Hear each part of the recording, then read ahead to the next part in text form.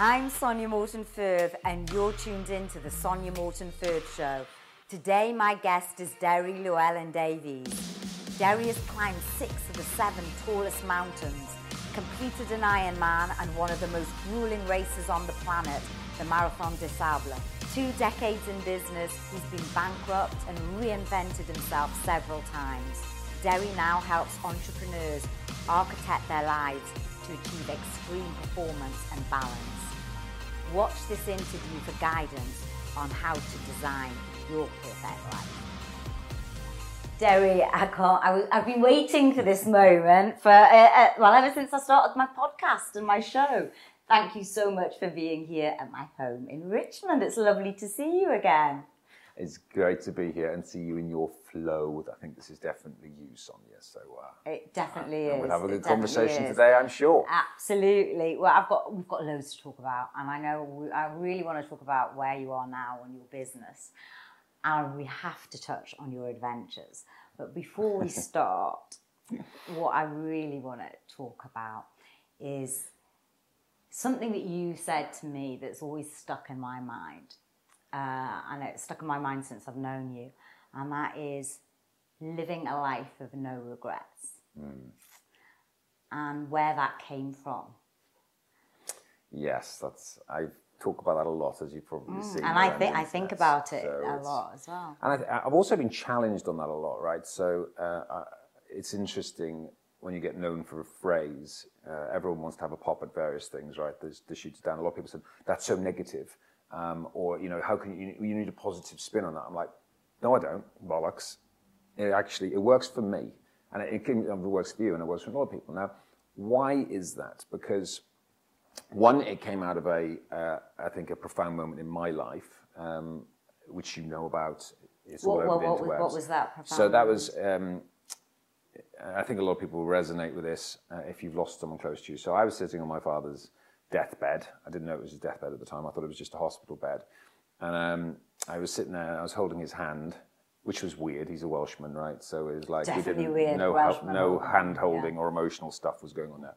And he looked me in the eye and he just said, "Son, I regret so much in life."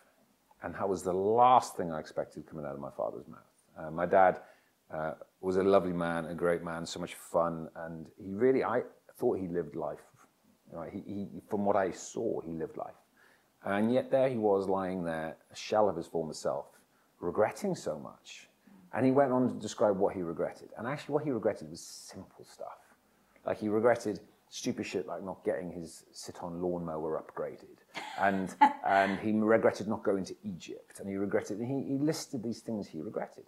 And he came home a day later, and it was his last days of his life. And I managed to knock off about 5 things on his bucket list because all they were purchases and experiences. And then he died. And that just hit really hard to me because he died with his regrets, and he died with some of his dreams intact. And that was my fuck this moment. I'm like, I am not going out like that.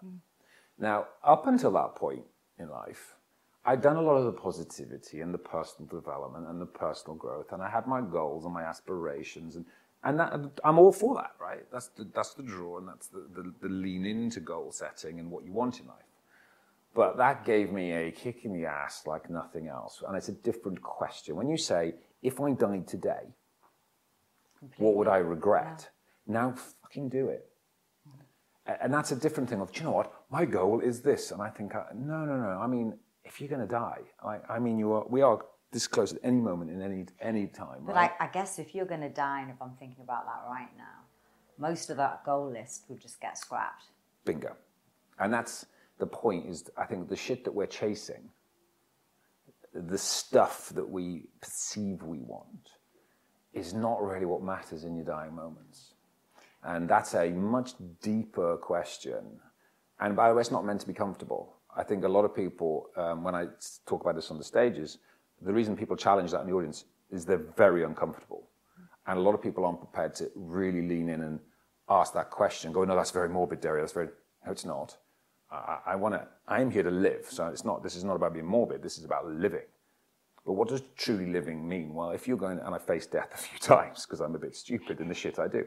And when I face death, I know what I looked in the eye, and it was none of the fancy toys and none of that stuff that a lot of the world out there perceives to be what we aspire to be in life with the cars and the thing. None of that matters in those moments. And I know you did a study because you were compelled enough to go and do a study on this. Yeah.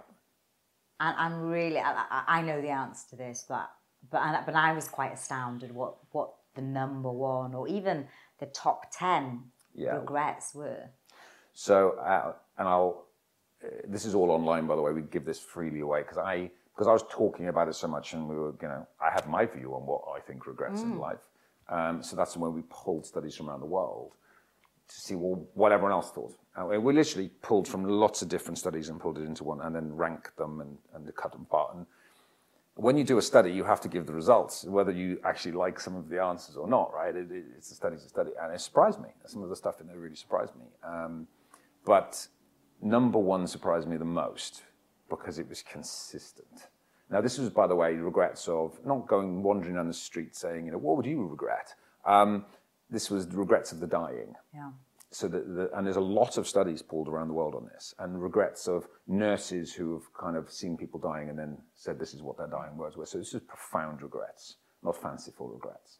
And I won't spoil the top six, but number one was always love.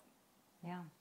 Number one was, and I mean, everything else ranked in different ways, but love was always number one. And it was love, was it love as I want more love, or I wish I had more love? It was interesting because it was hard to pull those studies together, right? So every regret, there's 6 regrets there. There's actually about 18 regrets there because what we had to do was compartmentalize some of them. And love came in 3 mostly profound ways. The first love was regret of the love you never asked. Right, that's like, I love this person and I never had the balls to ask them out, right? That love of the regret of never even having a go.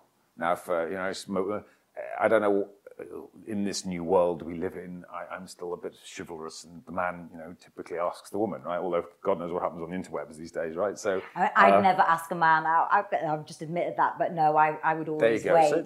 So boys, step up, right? So a lot of the regret is actually on the male side of that. Yeah. Because actually it's the males that should ask. But then equally there's a regret on the female side because they wanted to ask, but they didn't for other reasons, right? So it's not asking. The second big regret was staying in a relationship, knowing that it wasn't the right relationship. Now, I've been through that one. I've got my 3 beautiful children from my first marriage, and we divorced 5 years ago now, and I have no regrets with that. I think my ex-wife's an amazing woman who I hugely respect still, and great mother to my children. We were together for 17, 18 years, right? In that time, it was what it was. It was great, and there's no regrets. But I also knew, and that was on Everest, that decision was made, by the way, when I looked death in the eye on Everest. We'll come back to that. Just throw that one in there. And it was then when I looked death in there, then I realized that the relationship had served its course. It wasn't right anymore. And actually we were together for the kids. And I would have regretted that in 10 years' time. Do you think that's a generation thing? Because I guess a lot of people, not of our generation, but our parents' generation, just stuck together probably more. I'm guessing, obviously I haven't lived in those days, but maybe the wife didn't feel secure enough if she wanted to leave her husband because she wasn't at work and she was there bringing up the kids. Yeah, absolutely. But there was a lot of affairs going on. Well, who knows what was going on out there in those days, right? But yeah, if you think about a lot of these studies were coming from the older generation, there's definitely a bias towards that. But I think these days, it'd be interesting to do that study again in 20 years' time because I think it'll change. But you still see the same. I still see the same regrets. A lot of people out there in relationships, they know it's not right. But there's a fear in there, right? A lot of what is this regret thing? The big thing. This is why I did my TEDx on fear, right? Because actually, when you underpin regret, why don't we do this stuff that's driving regret? It's fear is stopping us, and fear. This is why I used the fear. How I got away with that on TED, I'll never know. But F the fear, it's not real anyway, because all of these fears are psychological fears, they're not really inbred, right? So why do we stay in that relationship? Because we have a fear of loneliness. So, and everything, you looked through all the regrets and you could just see there's a thread that runs through them all, which is fear. And if we don't address that, if you address it in one area, you can address it in all areas. And it's sometimes very subtle, but those are the main ones. The other love was because so it was not leaving when I thought I should leave. It was not asking when I should be asking. And then the other one was literally all about love of children closest to you and everything else. It was not expressing the love you had fully to the people you truly loved. And I saw that with my dad. My dad was a lovely man, and he showed his love in his own ways. But actually, again, that's a kind of male thing of not expressing love. Because men don't do that, right? But it's, not telling those around you just how much you love them all the way through life. So I think if we just tackle those three, that's a pretty good start. Particularly now as well, we're going through this COVID and hopefully coming out the other end of it. But connection, hopefully, who knows? But connection's got to be so important. This whole thing has highlighted how important connection is.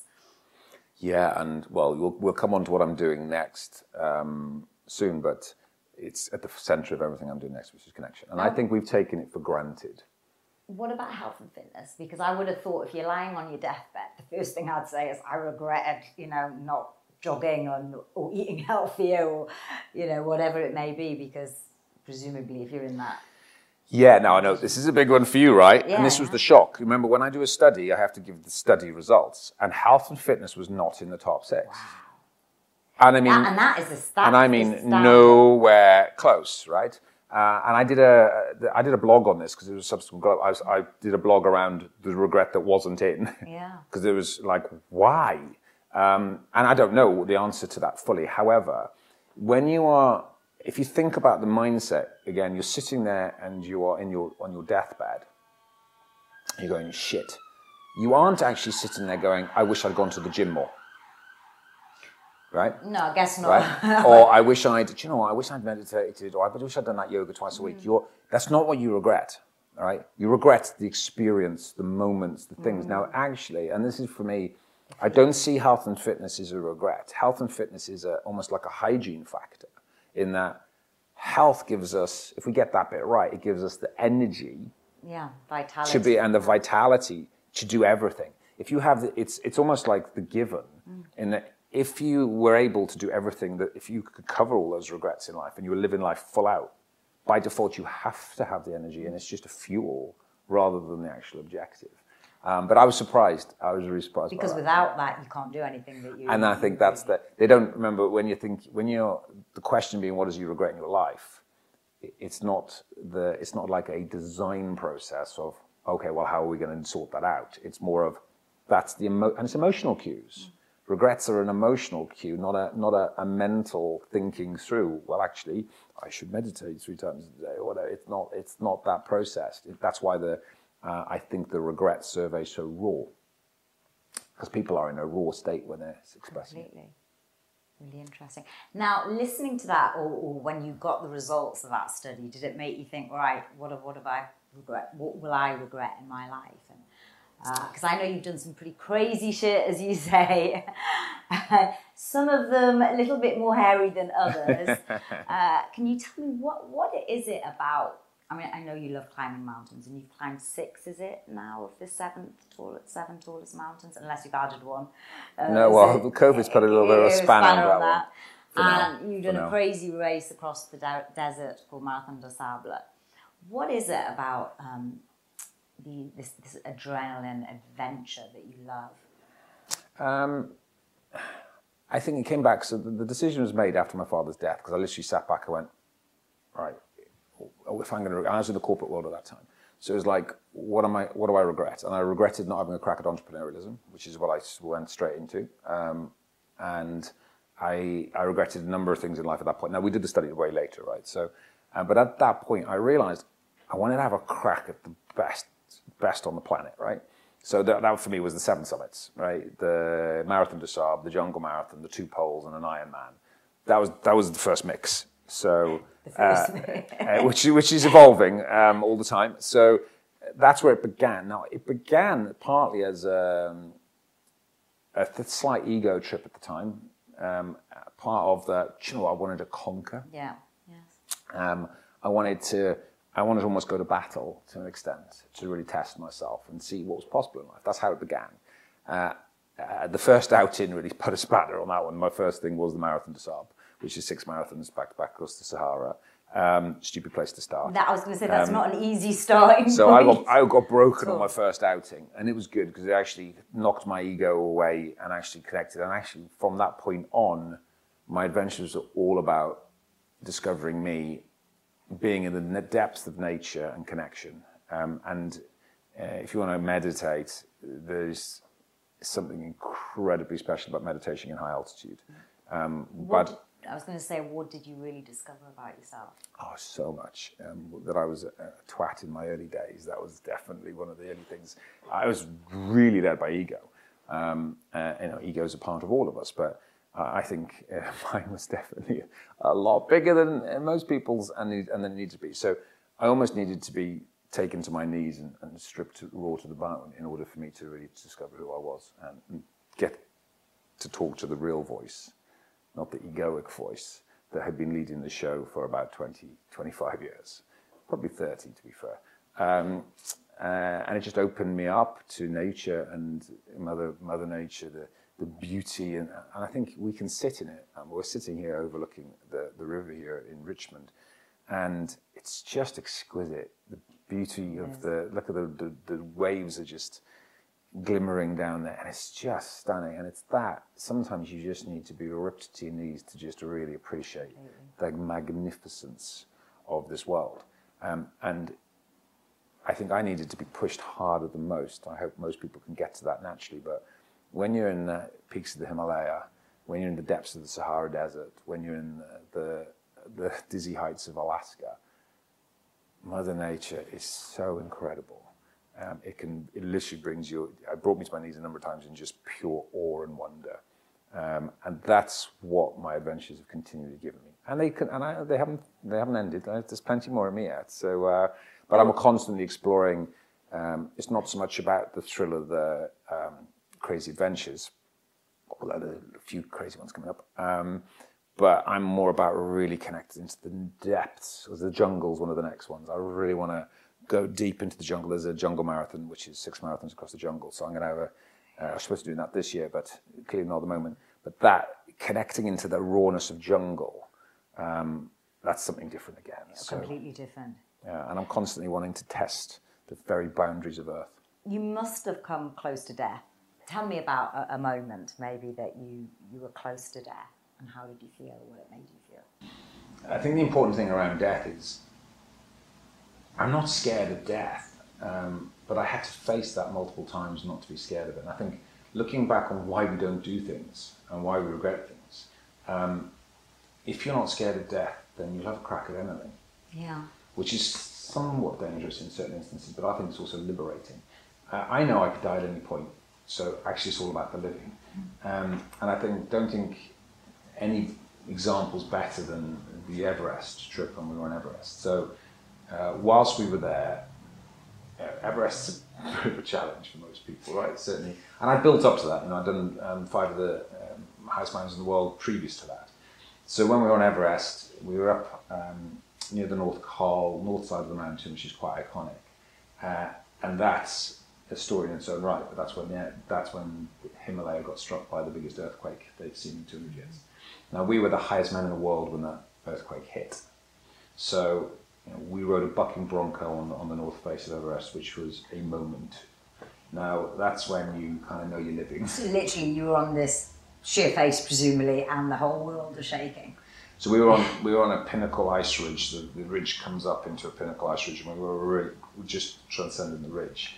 And literally, I was holding onto the ridge with my hands. The whole mountain was... Everything was going on. But then it avalanched as well, because of the valley we were in. The entire Rumbok Valley avalanched, as did the ice pinnacles that we were climbing. And that's when you think, you know, my time's done. So what flashed through your head at that point? Or were you just thinking, right, I've got to survive, I've got to cling on for dear life? In the moment, you are, you know, it was, this is it. This is the moment. Hang on there, but because it was just so surreal.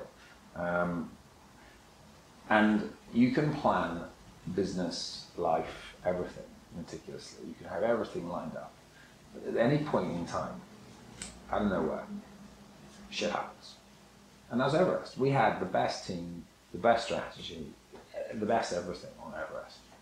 That was, so the lessons from that was when you looked at it, and I sat there for 15, 20 minutes solo afterwards, just sitting there thinking I'd gone mental. Because if I hadn't died and I'm still there, that should never have happened. And none of us were ready for that. There hadn't been an earthquake of that magnitude in the Himalayas since the 1800s, which nobody knew about, by the way. That was on the History Rebels, showed that one later. So it's not like it was part of the holiday brochure. So we didn't know what we were in. So I thought I had high altitude pulmonary edema, swelling of the brain. Because when you're swinging and you go, well, the mountain couldn't have just done that. I must have just gone mental. So I just sat there for 15 minutes going, shit. And hey, at that altitude, you're done. So I thought I was just sitting there having my last moments thinking... What were you thinking? Well, I was having a good life reflection. I ended up subsequently, my team caught me up, and we all experienced it. Cool, I haven't gone mental then. And we carried on going up to the north face of Everest, so we were up on the North Col for the next part of the journey, where I meditated and reflected. And I spent 3 days and 3 nights on the North Col, having a really good word with myself and looking back on life. And that's why meditation in high altitude is quite profound. If you want to do a bit extreme, going to 7,000 meters to meditate, so I don't encourage everyone to do that, but it's profound. And the beautiful thing, bearing in mind that you fast forward on 10 years from when I first made the original decision of no regrets to go after life, I could honestly say I had a good life review and just went, you know what, I'm proud of what I've done. I did push life to the edges. I did do everything I wanted to do in that period. Still got a lot more to do. But I did, and I pushed the boundaries. I was there for my family. I was there for my kids. Did my high adventures. I built businesses, and everything was. And that's not an easy life, by the way. So I am not saying this is an easy life. In fact, there's challenges because you're going to throw yourself into the jaws of the lion on multiple occasions, because that's living a life of no regrets. It's not there's the easy path to take it. But that was profound for me because I could literally say at that point, you know, I've got no regrets. You've got no regrets. And then I came back and continued, right? So, and that's an everlasting story. Did you come back a different person? Was there anything that you sort of took from that mountain, from that experience? Yes, so that's when the divorce came. Because the one thing I looked in, I had no regrets at that point, but then I was able to take my life and then fast forward and go, what's the future look like? More of more, some less of other stuff, less business, more family, more this, less that. So I was able to just redefine, which I encourage people to do regularly, and I do it myself. I constantly check back in to go, what does it look like now? Let's evolve, because it's constant evolution. But no, ever since then I've just gone harder, faster, slower in some cases. I know what's important to me, and I'll keep redefining it, but just keep biting off way more than I can chew on multiple levels because it's there, and life's magnificent. I even post-COVID, there's so much opportunity out there. The world's changing. Like COVID is what it is. We can't ignore it, but like for me, I don't care. I'm like, it's about living. Actually, I think this is exposing us to death closer than we think. I think so. So let's fucking live. Let's just live, right? Within social boundary, distance boundaries and all. Yes, and with masks on, we'll be fine. But it's not stopping us living, right? And I think there's a lot of good can come out of this. This is a massive reflection point in history. So on that, because I think you're right, it is a huge reflection point, and we've sort of talked about connection. And a lot of people are probably looking at their businesses and thinking, now what the hell do I do? We're coming into this time of the furlough period is just about to start. entrepreneurs are going to have to be laying off their staff. What advice would you give to entrepreneurs that are in that situation now of what do I do next with my business? So first, I'm not going to ignore the fact that we are in a global recession, right? And I'm not going to ignore the fact that unemployment's going to be crazy and so many people are going to lose their jobs. And for that, I am truly sorry, and it's going to be a horrible situation for many people. However, that doesn't help, right? So I'm not going to dwell on that. I am hugely optimistic of what comes next for the mid-space and the small businesses in that. Why? Because there's opportunity. There always has been. Now, there's certain businesses out there. So, are some businesses going to have to go to start? Yeah, absolutely, and that's a horrible thing. But now you've got to. This is the time to reflect. Is that the right business? Was it the right business in the first place? Now, things like if you're a cruise liner, that's just unlucky. Right? Yeah, not good. There's certain industries, and it's just horrible. And it's nothing to do with whether you're good business or bad business. The industry's just been destroyed. The live events businesses have been killed, absolutely, right?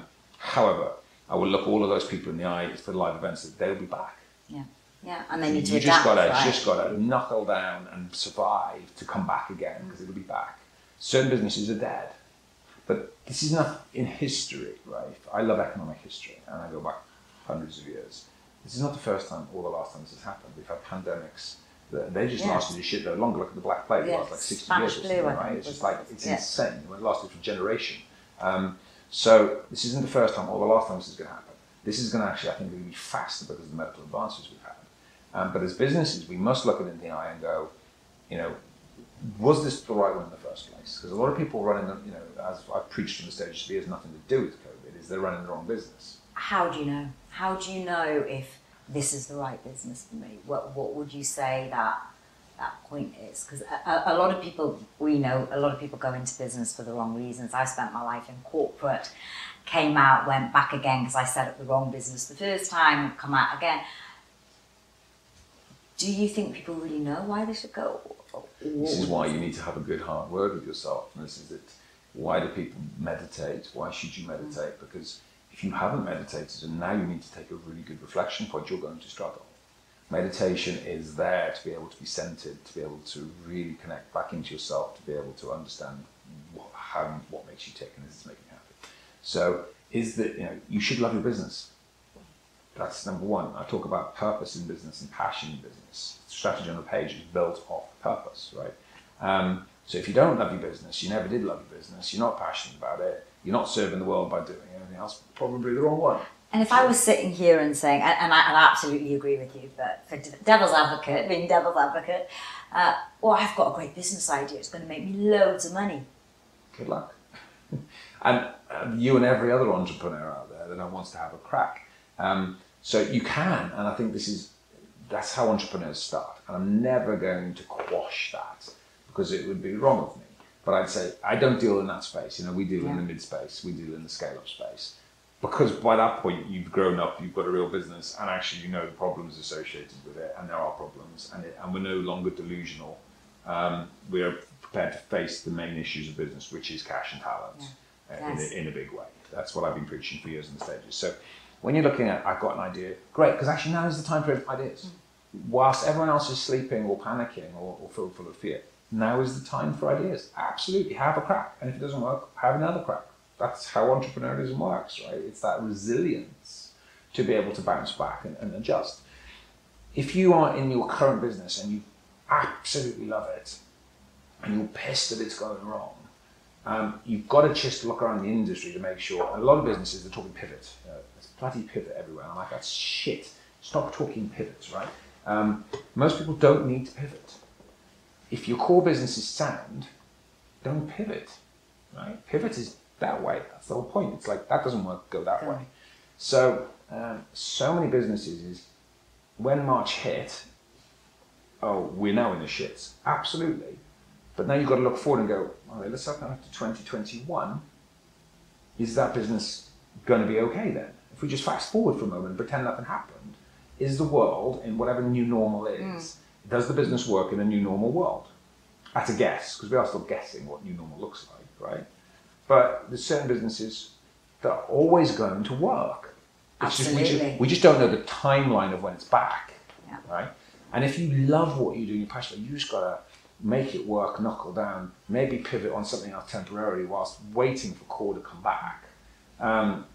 If you're like, do you know what, if you're doing it just for the money in the first place and just because it's an opportunity and you didn't love it and you're sitting there and you're miserable, well, that's why I don't encourage doing those businesses, because actually, when you're in the shit times, it's the passion that's going to get you through. It's going to keep you going, absolutely. It's the absolute knowing that you are serving people, and by not serving people, you're going to let the world down. That's what's going to get you through, and you will fucking knuckle down and you will do whatever you need to do to make that happen. If you're there because, you know, I'm going to be a millionaire by next Tuesday, and suddenly it gets really difficult, no one told me it was going to be difficult, I thought it was going to be easy, right? You shouldn't be in the game anyway. So, that probably sounds a bit harsh to some people, but for me it's the reality of business. I absolutely agree with, you've got to find your purpose and you've got to love doing what you're doing. That's always, I think, the first businesses, most of the time, and I wasn't on purpose in my first businesses, that's why I worked it out and that's why I preach what I preach now. And your first business isn't your last business. We have to evolve through business, because it's like getting the clothes to fit, right? You the first thing you stick on, like you in clothes shops, cheapers, you'll be there all day long, right? So trying to get the clothes to fit you have to put a few dresses on to go, oh, that's the one that fits right. It's the same for businesses. And people don't talk about it. You have to evolve. And guess what? I'm not who I was when I was 25. Yeah. Right? I've got different passions. I've got different ideas in life. I'm a different person. So my businesses have changed.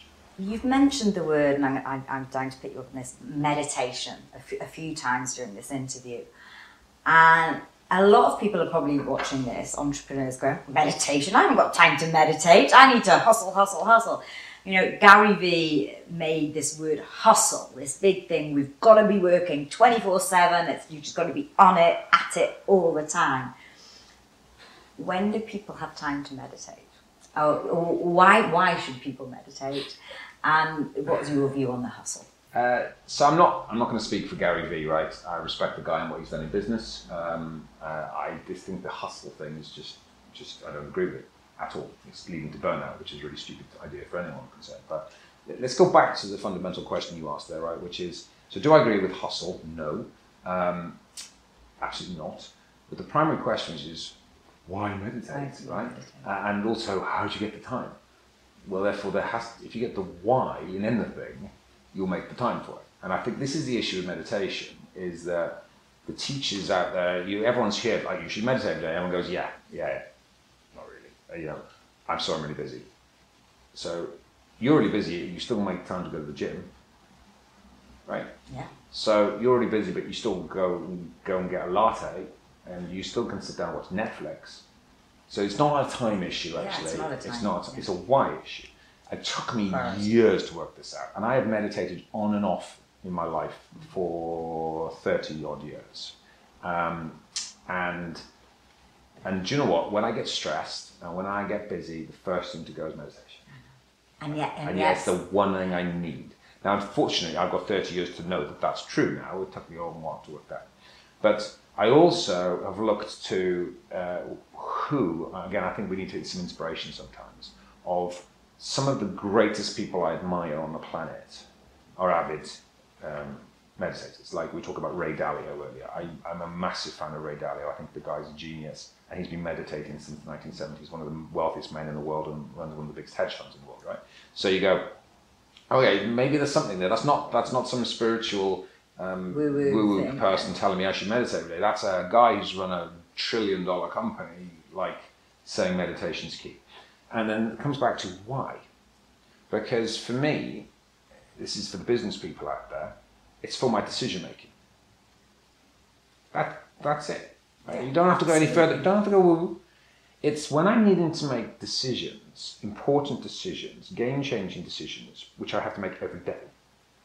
I need to be able to get to a place of centeredness.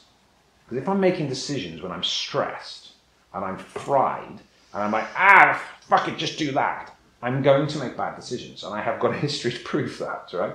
So I need, when I'm about to make a decision, an important one, and I feel like I'm remotely a bit tired or whatever else, I delay the decision. I just bear with me, I'll come back, we'll make that decision tomorrow. I'll go and have a word with myself, You don't even have to call it meditation, don't you? Just call it having a word with yourself. Because from that place of quiet and from that place of centeredness, I make the best decisions. And I know from experience and history that my decisions from that place are rarely, if ever, wrong. They may not work out, but they were the right decision.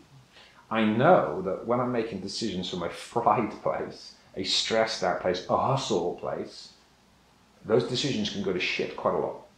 So I could literally map an Excel spreadsheet on so my risk factor is but I need to be able to get to that place consistently. Now, if I go off the rails and I don't meditate for a few weeks, it takes me a while just to get back into that place. And then once I'm there, that's where I make my decisions from. So I think so many people are just told to meditate, and they're sitting there like a plum on a mat, feeling like a plonker, right? Going, I don't know I don't right? I don't do that. Yeah, I have different ways of meditating, and I have multiple ways of meditating. It depends what I'm trying to do. And I think so many people say, well, I just can't quiet my mind. I just can't quite I get thoughts in all the that's time. The point. That's the whole point. That's the point. Exactly. You've got some work to do, right? Yeah. It's like, I'm fat and lazy. Well, you've got some work to do then. Yeah. It's the health and fitness for your mind. And it takes time. But I also, I don't think there's one way. For me, meditation's been an exploration. I have tried so many different meditation techniques, and there's a gabillion out there, which is part of the problem as well, by the way. But I think we are in a unique age. Some of the apps coming through now are really good. And that wasn't available before. And I think, so I encourage that. I actually now, I'm high tech on everything, as you know, I like data. So I use Muse. So Muse is proper brain sensor, so I can actually Is it like the band? The band that goes across yes, it. And yes. It's actually measuring my brainwaves while I'm meditating. Yeah. So not only am I meditating, I can see when my meditation's off, and I can also kind of guide in why. It helps me balance in even better now. So the science and the tech behind this is incredible these days. Anyway, I can go on about meditation all day long. That's amazing. And do you sort of schedule it? Do you schedule it into your day? Do you actually say, I go to the gym and I schedule it goes in the diary and it's first thing in the morning. It's pretty much the first thing I do. But do you do that with meditation? And I try and schedule in meditation as well.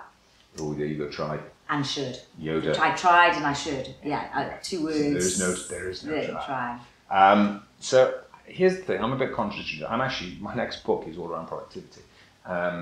And there's so much advice, and I don't disagree with advice, but the advice is like, you need to do meditation at the same time every day. I get that to form a habit. I understand that. Habit forming shows that to be true. It doesn't work for me. Because my days are very different, and that's purposeful. I craft my days around different routines.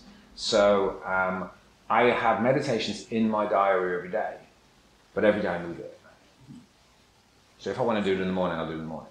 Depends if the kids are screaming or crying or whatever, right? Then it's not in the morning. And actually, if you look at all of the guys, and it's usually guys, who are saying, just wake up in the morning and do your morning routine. You haven't got kids, right? You don't have a screaming baby. You're single, clearly, to give that advice. So I just say, plural. Now, if you just know that every day it's an important thing to do, and sometimes I meditate for like 40 minutes. I'm not going to do that every day. That's not practical in my lifestyle. But 5 minutes, perfect. You can 5 minutes, as long as you're already connected, then, and you've done this for a period of time. 5 minutes is just what you need to recenter yourself, and certainly sometimes all you need to make good decisions. And so I've got different ways I meditate at different times of the day, and sometimes I don't meditate. It's fine. It's like sometimes you don't go to the gym. It's fine. Get back on the bus the next day, right? Yeah. So, but I do encourage, there is definitely science behind doing it at a certain time of the day if your lifestyle permits that. My lifestyle doesn't permit it, but I'm regular with it anyway. You've architected your life in such a way that you fit, obviously you do a lot in business and helping other entrepreneurs, but that's not just your life. You have so many other, I want to say the word roles that you play. And how do you manage? I'm going to come back to how you manage to fit all that in again. And it's, as you say, business is a big part of you, but it's certainly not. I wouldn't put you down as that is your main role at all. No, business is about 40% of what I do. I actually measure. I'm pretty clear on the measurement. I'm also constantly adjusting. So diamond-like design, we talked about it before, is the architecture. That will come back out again end of this year, so we've redesigned it, but it's the tool I use, right? So, and it is, you use the right word, it's architecture. You know, this house we have, this life we're building, it's not an accident. And if you want to live a true life with no regrets, then you've got to think that through, you've got to architect it, right? To build, you know, the most magnificent houses are architected before they're built. Completely. And by the way, then you want to add an extension here or a wing here, and you want to put something on the roof or whatever, because you're constantly evolving. And then, you know what? Once your house is built, you go, actually, I want another one. And typically, when you build your own houses, you'll get it right in the third or fourth go. Same in life. Don't expect to architect in one go and expect it to be right. So I architect, but I architect every piece. Now, if it's important enough, and I've looked at an area and I've gone, that's really important to me, like health and vitality, absolutely is. My kids, absolutely are. My partner absolutely is. My businesses, philanthropy, travel, adventure. So I've got all the big buckets. There's roles within that, but also, you know, you've got the areas of life that's important, right? If I've defined that is super important to me, and I've got a vision for every area that's important for me, then let's get on with it, right? But then I will architect the quarter, the month, the week, the day to ensure that I'm living life full out in all areas. And that word balance is an interesting one for most people, right? And that is it, though, it's balance. But balance is like something like magical. It's like, no, it's not, it's architecting balance. It's not an accident. So what I find, and I'm going to ask you this, do you find this, is I might have balanced a couple of areas of my life and I think, wow, I've mastered that, you know, this, my health and fitness, I'd probably put a tick there. Or, you know, say I'm meditating, my spirituality, that might be, but then on other areas of life, I'm like, wow, I score a 0. and I think people will say, how can you have it all? Like, where one area of life you might excel in, isn't that when another area of life you take away time from that other area? Well, that's not, if you've got a couple of areas of life, then that's not balance, is it, right? So it's that balance, true balance. But here's what I disagree with. There's a number of methodologies out there which just preach balance, the wheel of life and stuff. Yeah. I disagree with it. And here's why. Because most of the tools, they are defining what the areas of life should be. Right? And I guess everyone's areas of life are different. I think so. Yeah. Because I tell you, I've disagreed with everyone that's put it in front of me. So every time they put the wheel of life or the thing and the roles of this and gone, there's your 8, and score you on that. I go 0. You're unbalanced. No, I'm not. I don't want to do that area. Yeah, exactly. It doesn't interest me. So fuck off, right? If I don't want to do an area that's not important to me, I don't care. I'm not ticking that box. Yeah. So for me, that's why architecture is important, right? So if you've got areas of life, like people like your social, right? It would be massive tick in the box for social. For me, I'm not a massive socialite, right? So I don't need that tick in the box. Remember you loved gardening and carpeting? And I would be like, oh my God, I'll kill the plants. You with a pair of wellies, Ooh, it's never a good high look. heels, do they, right? So that's the important thing. So it's balance on your terms, not someone else's terms, not someone else telling you, like health and fitness is stupidly important to me and you. If it's not important to you, don't worry about it, right? And you may want to have a good hard word about that because for me, it's energy. Right? If you don't want to be energetic, you don't want to bring the energy to life, again, your choice. I choose energy, right? But it's defining what's important. And if you're looking at a couple of areas like, oh, I'm really shit at that area. Okay, are you shit at that area because really deep down you don't care? If you died tomorrow, you're not really bothered. Then it's not off balance. It's fine, right? But if you've got an area of life you go, oh, I'm really not, like for me, adventure. I was always adventurous.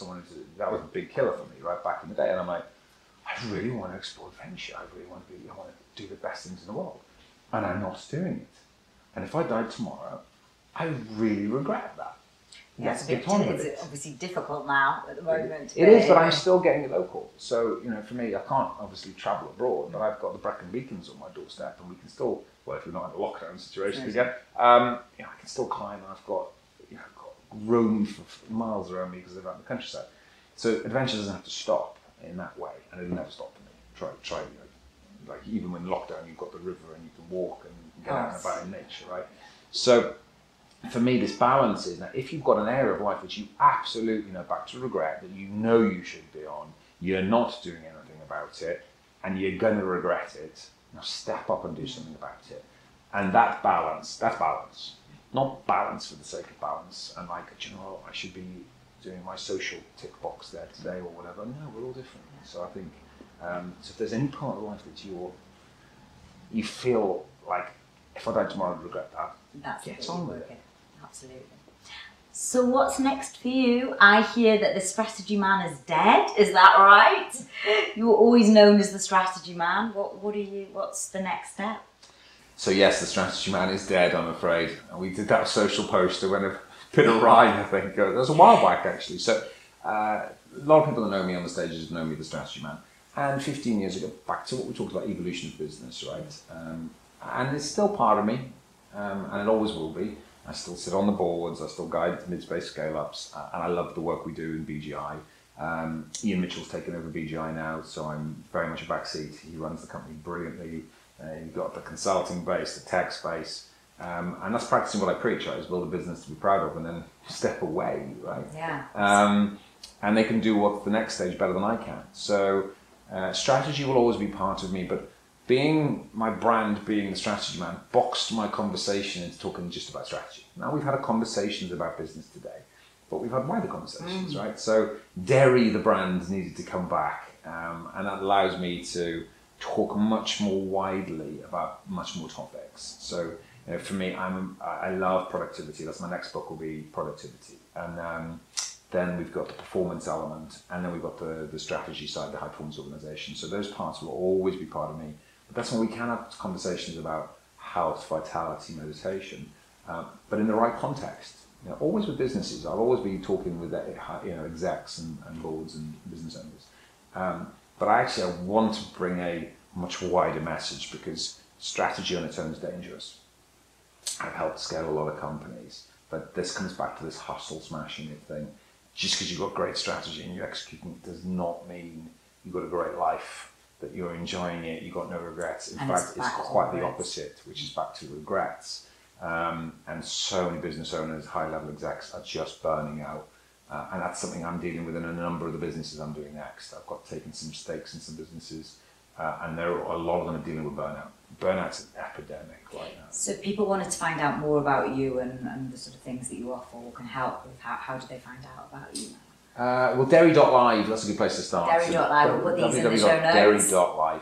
And that's going to be the kind of the springboard into all the different things I'm doing. You'll see the performance stuff coming through. There's a lot of the regrets blog series is up there as well. If people want to look at the other regrets. Oh, okay. That's all up there on Deri.live.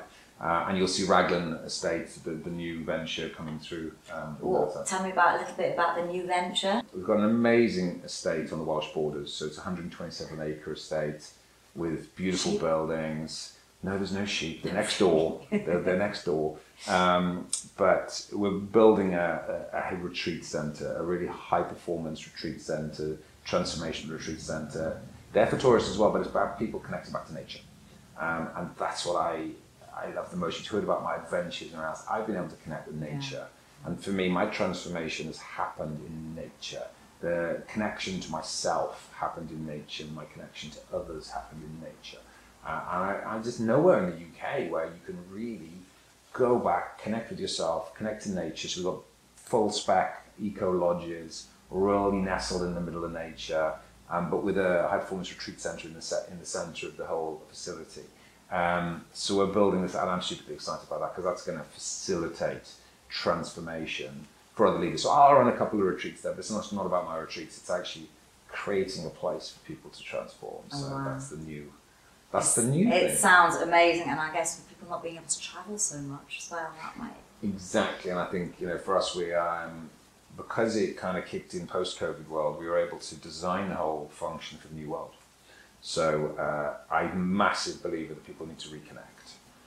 And in this COVID world, you might be remote working, but you still need to get that team together once a quarter. Absolutely. You need to reconnect exec teams. You need to reconnect families in some instances. And we can do so in a place, because we've got so much acreage, we can do so in a very safe environment social distance and you can have an acre if you want. You don't need 2 meters, right? This isn't London. So we can give people space, al fresco, experiences. Even the conference centre is designed that you've got all the space you need in the tacked-up conference centre in the middle. But it's not a big conference centre, it's like 30 people. We don't want big groups, we want exclusive groups. So that's the new toy. It's going to that's taking a lot of my time and energy at the moment, which I'm loving. Amazing. It's already open for the locals, etc. But then the tourism and the retreat site will open in the spring. Deri, I can't believe we've come to the end of the interview, and it's my final question, which I ask all my guests, and that is, if you were to write a message in a bottle for future generations to find, what would that message be? The message will have to be live a life with no regrets. It's always going to be my message, I'm afraid. So, and that's what I tell my daughters and my new little boy. And I think if we could all just live life with a little bit of more no regret, I think our lives would be a lot more magical. Fantastic way to end the interview. Thank you so much for being a guest on my show. Thank you. It's been lovely having you. Hope you enjoyed the show. Remember, there's a new interview out every Monday, so hit subscribe and like, and you'll get it straight into your inbox.